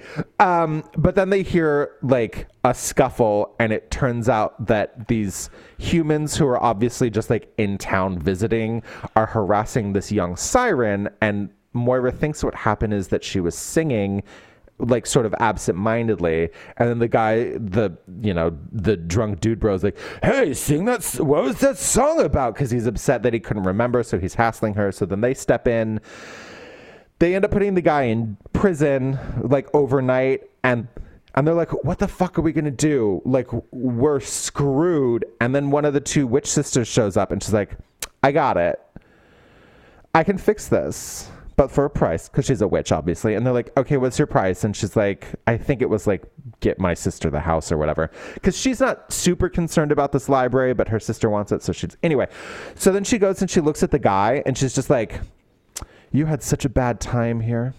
You want to leave. First thing tomorrow morning, you want to leave. You don't even want to tell anyone about what happened here, because, oh my God, that'd be so embarrassing for you. Like, your dad would be so mad at you. She does mind control. That's her specialization. So then he's like, I gotta get out of this town now. But then Moira's office gets broken into. And she's like, oh my God, like, did I have any information about Mythics? And she walks through and she's like, oh no, I like keep that stuff in a vault in Wolf Trust Bank, and I had put it away, so everything's fine. And then they look at the security camera, and it's the rich guy from before got the guy who got arrested's friends to help him break into the office. And then that kind of fizzles out. I don't remember if that gets resolved in any way, shape, or form.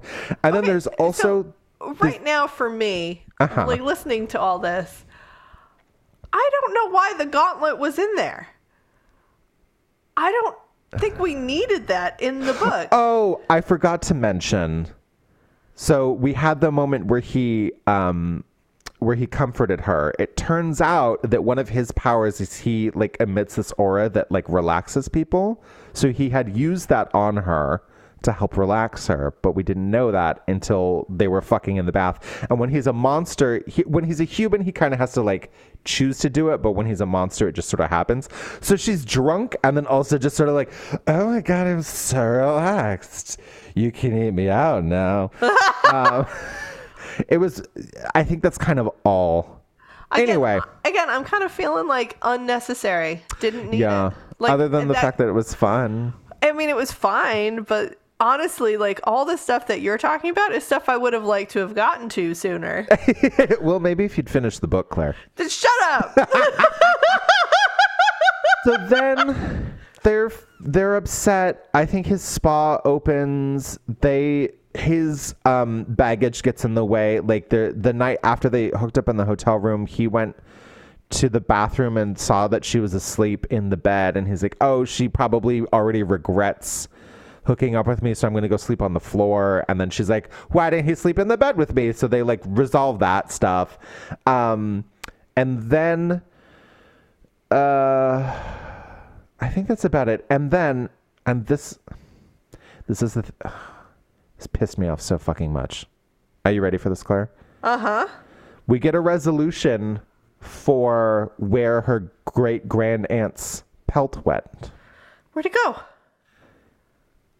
What happened was his father and her great grand aunt were like friends / lovers. Mm-hmm. And this was before Folkhaven had been founded. So it was unsafe for her to like keep her pelt around.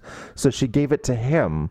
And once a month, when the moon was dark, she would go and see him and he'd give her pelts, and they would go swim in the ocean together and be friend lovers. And then she ended up getting killed while he still had it. So she never got it back. And do you know how we find this out? No. At some point, a siren comes up to them and is like, hey, you saved that other siren in the bar, so I've been given permission to tell you this whole story that we knew this whole time, and you'll get to remember it. So the answer just falls from heaven. But then they end up together, and it's sweet. And then the epilogue isn't... The last chapter is actually the epilogue, and then the epilogue is actually the preview of the next book, which is the mind control sister and her cat that she thinks is a person who got turned into a cat going out and solving mysteries or something.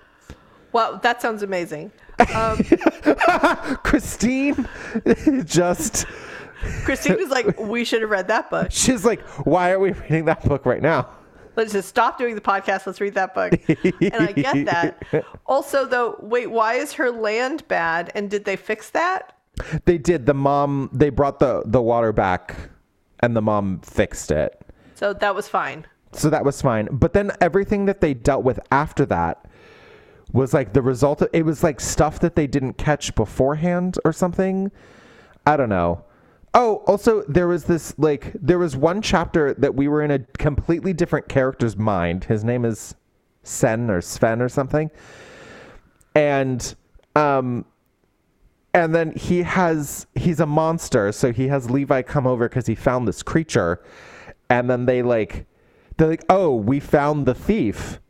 And it's like, oh, the guy who stole the great grandaunt's pelt, because this is before we get the story. And no, somebody tried to steal Moira's brother's pelt, but I think that is from a previous book. Yeah. And this just like comes out of nowhere. And then it turns out that the creature is actually like bewitched bones and dust. And then they're like, oh, well, this is bad. But they've already cleansed the land at this point. So then like, I guess it becomes a matter of like, oh, well, what sort of like came out that we're going to be finding kind of thing. I don't know.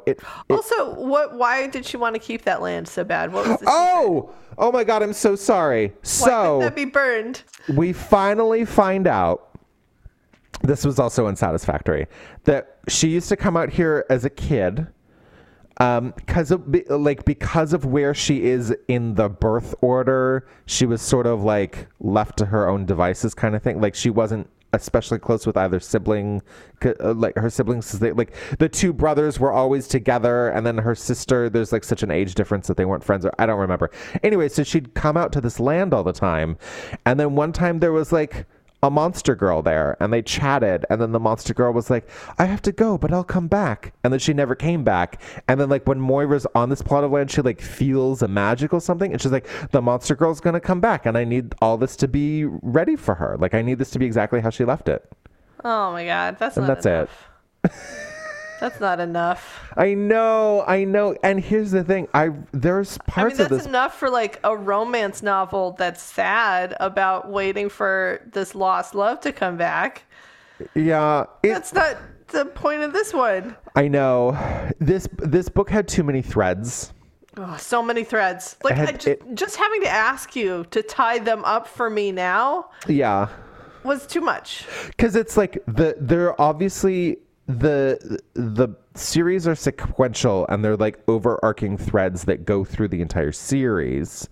So I get the sense that half of the stuff we talked about is going to come up again later, but then there was also the threads of this book and the romance, and it felt like a little bit too much for the writer, and some of them got dropped and they weren't resolved to a satisfactory end. But like there were some really good zingers in here. There was monster sex. The hate to love was done really, really well.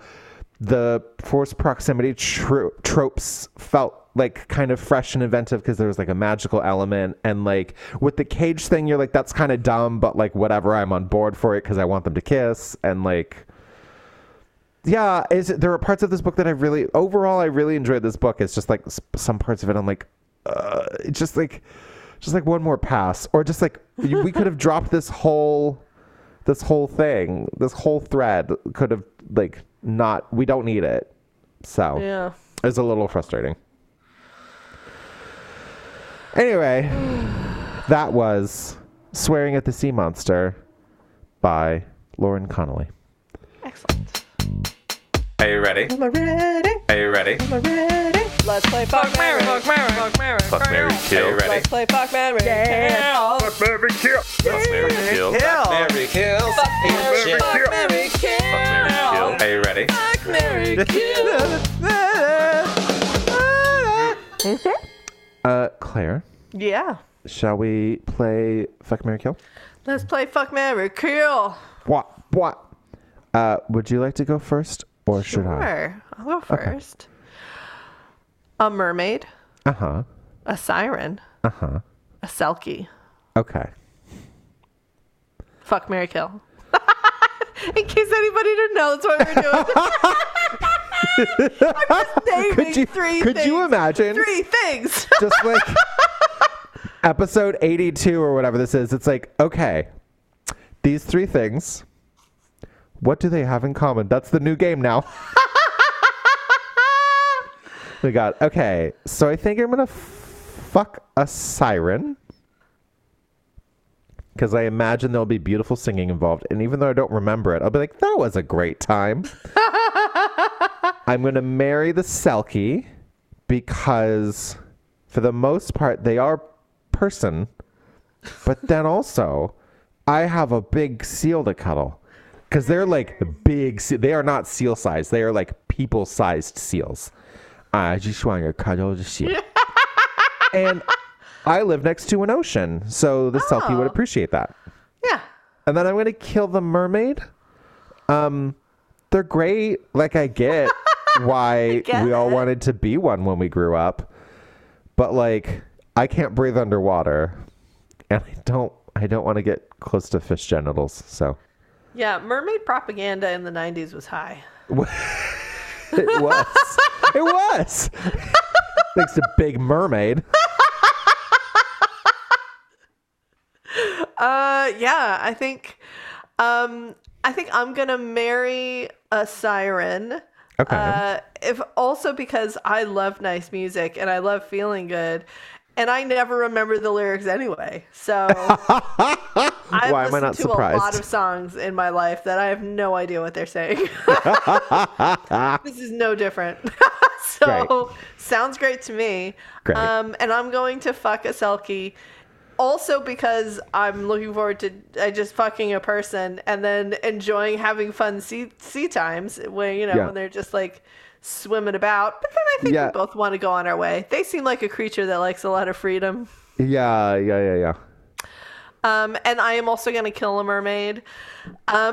Just because, like, you know, mermaids get so much love. And, you know, I think it's time for the Selkie. It's time for the Selkie. It's time for this Selkie. Great. Okay, Claire. Fuck, marry, kill. Yes. Cyrus, Levi, or Nessie, the Loch Ness Monster. Oh! Who technically is not a sea monster, but I figured they could fit in here. Okay, I'm going to marry Levi. Okay. Because he seems great, sexy, interesting, and also very rich, which are things that I like. And you can help him come up with better names for his business. Oh, I'm so good at that. Yeah, and encouraging him to at least do interior design he likes. Yeah. Like, you don't have to back down from that, man. Do it. But also, like, just as a sea monster, just your description was like a galaxy skin. Yes. Yeah. It was amazing. So fucking sexy. Yeah. That sounds great. But I am gonna fuck Cyrus because he's very giving. Like, I do feel like Cyrus definitely doesn't ask enough for things that he wants.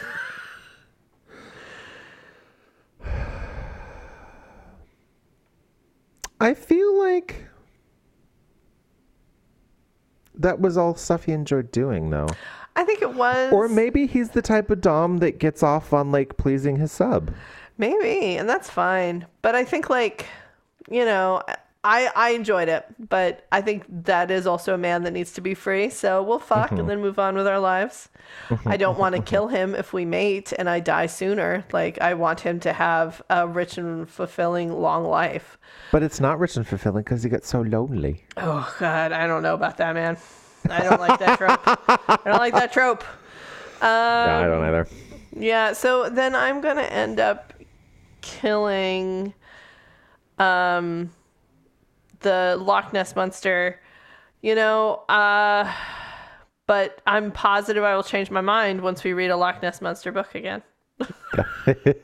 Like, there's a Loch Ness Monster series out there that we need to read. Great. I'm looking forward to it. Oh,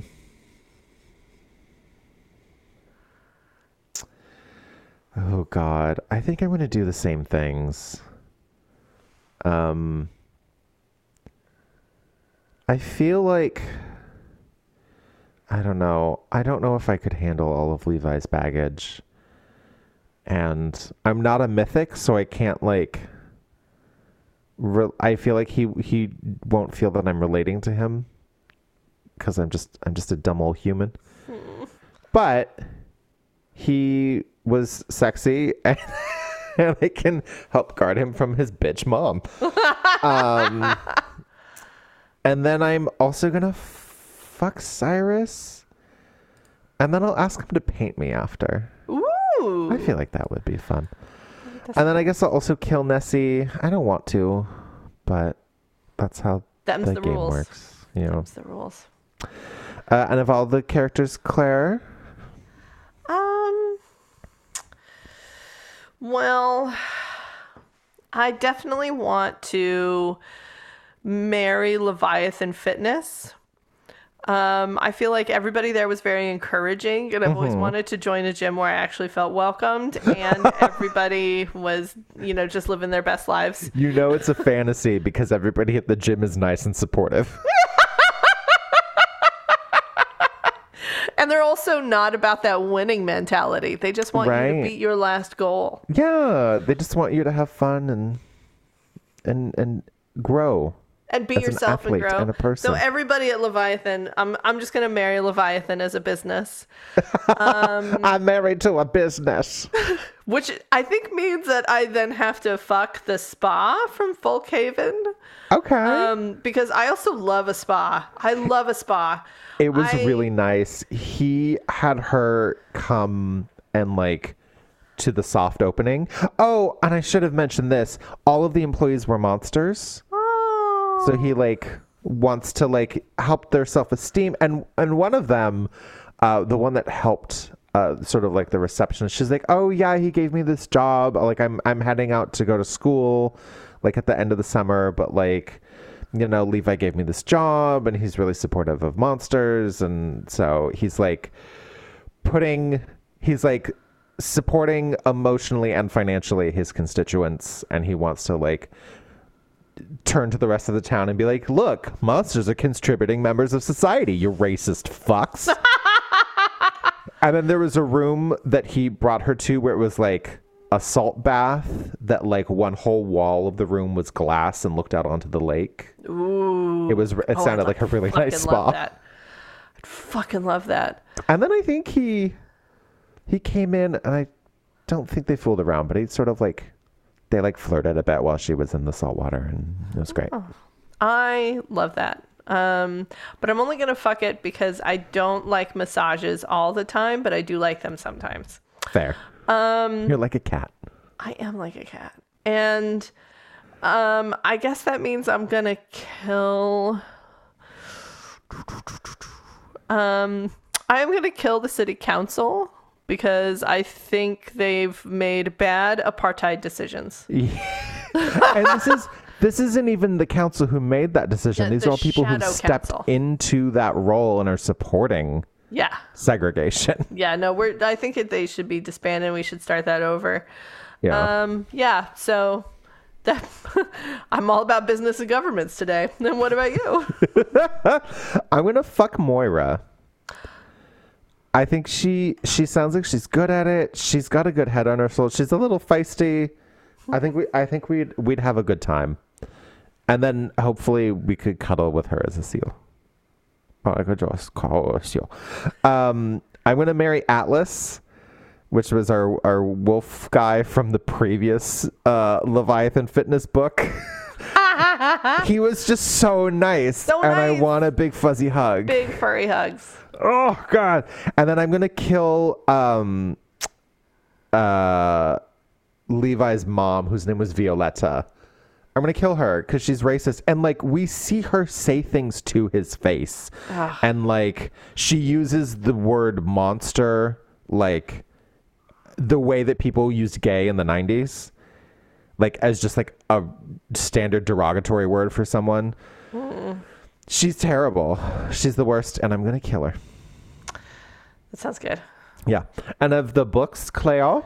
Well, I think it's a little unfair of me to rate swearing at a sea monster, but I'm going to fuck it anyway. So far, I mean, I was upset by how slowly the read was going. Mm-hmm. I do feel like there were so many loose ends, but it does sound like a romance I could really dig into and really enjoy. And so it's upsetting, and I'm going to finish reading it.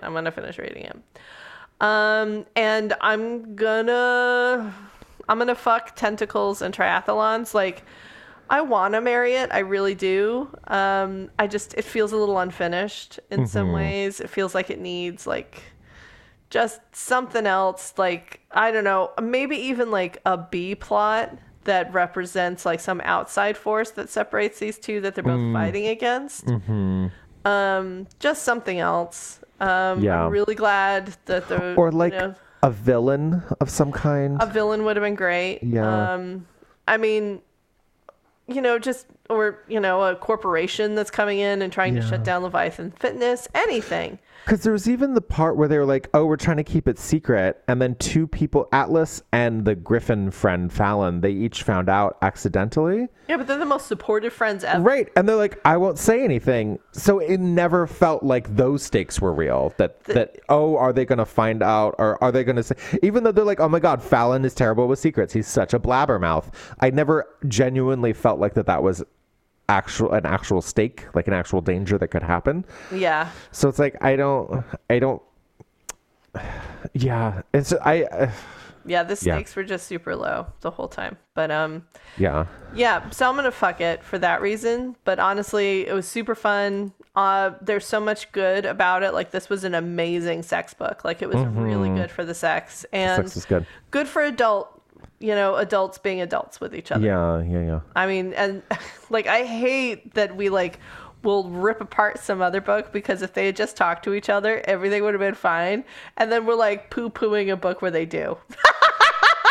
Sure, but then something else has to happen, Yeah, no, there has to be else. It's like, you can be adults who do adult things and still get together, but like, we need a reason to be reading this book. Like, what makes this romance special? Yeah, because they resolved the relationship between the two of them definitely by 50%, probably a little earlier. Yeah. So it's like, I have half of a book left, and if I'm not concerned about the romance, then like, why am I still reading this book, this much of this book? Like, if like the romance gets resolved in the second to last chapter, and then the last chapter was the triathlon, I'd be like, oh, that's a good sort of like denouement to wrap everything up kind of thing. But yeah, it's just like 50% in, and then they just were a couple and everything was fine. Yeah. So, yeah. Anyway, I'm going to do the same things. I'm going to fuck tentacles and triathlons. I had an unfortunate experience in that, looking at the cover and the author's note, there was also a link where it would like take you to list all the like content warning stuff. And then like the little illustrations. I had such high expectations for this book. Also, this was this writer, it says in their bio, was like, COVID happened, and then they decided to just start writing, and now they have like 3 books, and like, that's very exciting. Good for you, Ashley Bennett. That's amazing. That's really wonderful. But it's just like, these like cute, fun little details, I was like, this is going to be a great book. And then it fell flat in certain ways. And so it's like, oh. Also, we forgot to mention that there's a lingerie kink, which we didn't get in the drag queen book, but we got in the sea monster book. Like, okay, sure. But all the kinks were handled really, really well. All the people were great. I did want them to end up together. That's not always the case in some of these books that we read. So, like, I really wish that there had been a second set of eyes to be like, just to push things just a little bit further. And then, like I mentioned about like, oh, the stakes of them being mates and how that's different from them being in a relationship, and like, we don't feel those stakes, or like tying back to the painting more so that moment pays off so much more. It's good. It's great. I recommend it. It just needs a little more polishing. So I'm going to fuck it. How many eggs are we going to give the cover? Of Swearing at a Sea Monster. Oh, Swearing at a Sea Monster. Let me look. She looks so pissed off, that lady. She does. I would have to say, like, I love her hair. Like, that is amazing hair. That is how I dream my hair should be. Oh, yeah, I can get it. I mean, but like, other than and then that, with the little monster tail. I mean, she's hot. I'll give her 5 eggs. She definitely does look like a Selling Sunset real estate agent, except in rural Georgia. Right. Also, the composition is really nice. That sort of like, it's framed by the leafy work, and then there's like the mysterious forest in the background, and then at the bottom there's the lake with the monster tail stick. I think it's a really nicely composed. Oh wait, a nicely composed cover. Yeah. Yeah, for sure. I appreciate it. And then I'm gonna fuck the book. Like we said, like, one book didn't have enough threads, and one book had too many threads. So Swearing at the Sea Monster, it's the best Hate to Love that I have seen in a very long time. There were some really good zingers. The world building was interesting. Even with the segregation. But yeah, there was just like some stuff, like the fact that somebody had the answer the whole time. Oh, that's so fucking annoying. And just because also, and like we didn't really mention that as much, but like Levi was determined to prove that his family was innocent, so that's why like he was invested in figuring out the mystery as well. And he doesn't have access to his dad. So the fact that somebody just knew and was like, okay, I'm going to sing a song now. I'm just, anyway, but I'm going to fuck the book. And I think it'll be fun. I imagine it'll be in a hot tub. Excellent. Well, Great. I'm going to give the cover model, let's see, 3.5 eggs. Oh, okay. Yeah. Okay. I mean, like, I gave her 3 just for her hair. Yeah, I don't know. I'm giving her that extra little half just because, I don't know, the leg crossing. And excellent, I think. And I also like your choices of fucking marrying, killing the books. Thank you. And now I think it's time for our favorite game. It's time for our favorite game. Christine. Yes! And we have an extra element of the game this time because Excited. Okay. I could not choose between 2 queer books. So I'm going to give you the titles of each of them, and you're going to tell me which one we're going to read. And then I'll tell you the goodness. straight book title, and then we'll guess what the theme is. Whoa. My Okay. goodness. Ready? Okay. I'm ready. So y'all need to choose between Sword of the Guardian by Mary Shannon or The Pyramid Waltz by Barbara Ann Wright.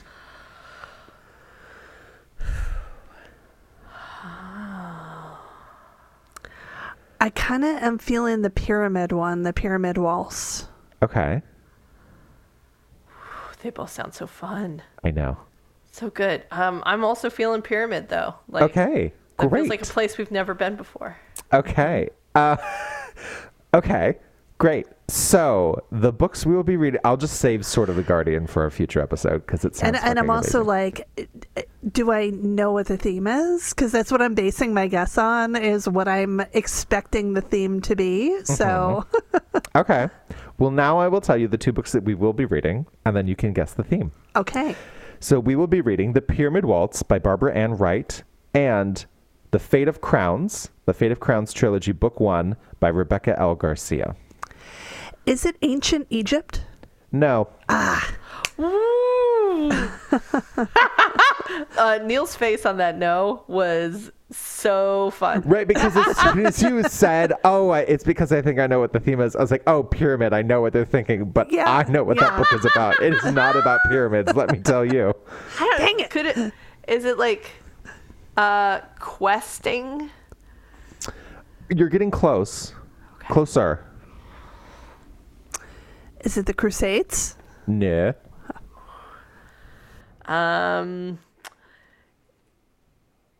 Or like explorers? No. Dungeons and Dragons? Waltz. No.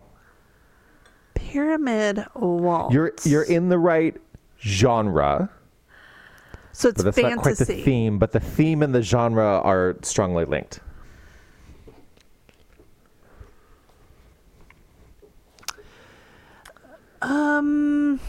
Video game?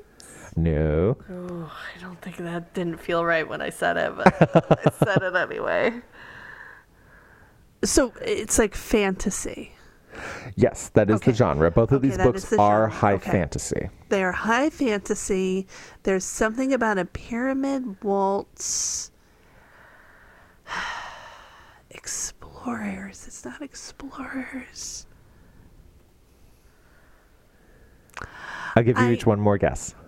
I want to say it's something to do with, like, I don't know, like a King's Guard or something like that. That's very close. Oh, no! Oh, I'm King's Bodyguard? No. Oh, okay. It's not. Is it knights? No. You're like circling around it. I also appreciate that I can tell that both of you are using all three titles, which is a smart thing to do. Do you give up? Yes. Yes. Princesses. Princesses. High fantasy princesses. Nice. I thought it would be a good sort of like balance against our modern day princes episode that we did not too long ago. So we have our high fantasy princesses. Nice. Yes. So, thank you so much, Christine.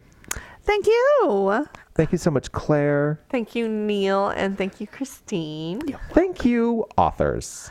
Thank you so much, authors. I know that we are very criticism-full. Good job, Claire. Words. Good job, Claire. I mean, most of our authors are way better at words than I can ever dream to be. And yet, I tear them apart anyway.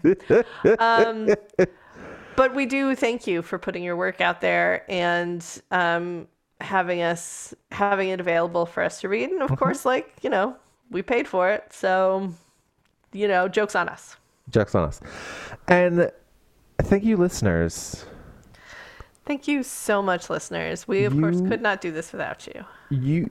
Our love for you is as deep as the sea. You are the wind beneath our monster and wings. as kinky as tentacle porn. You deviants. Yes. Please, if you can, rate, review, subscribe, all that good stuff. Tell people about us. Word of mouth really helps. And if you are able to, consider donating to us on Patreon.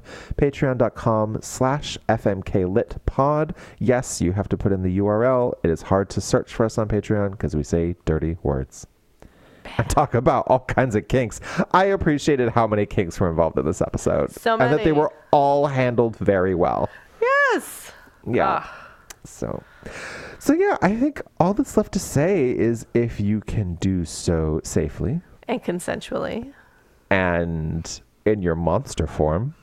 And giving yourself so much love and warm monster hugs. Keep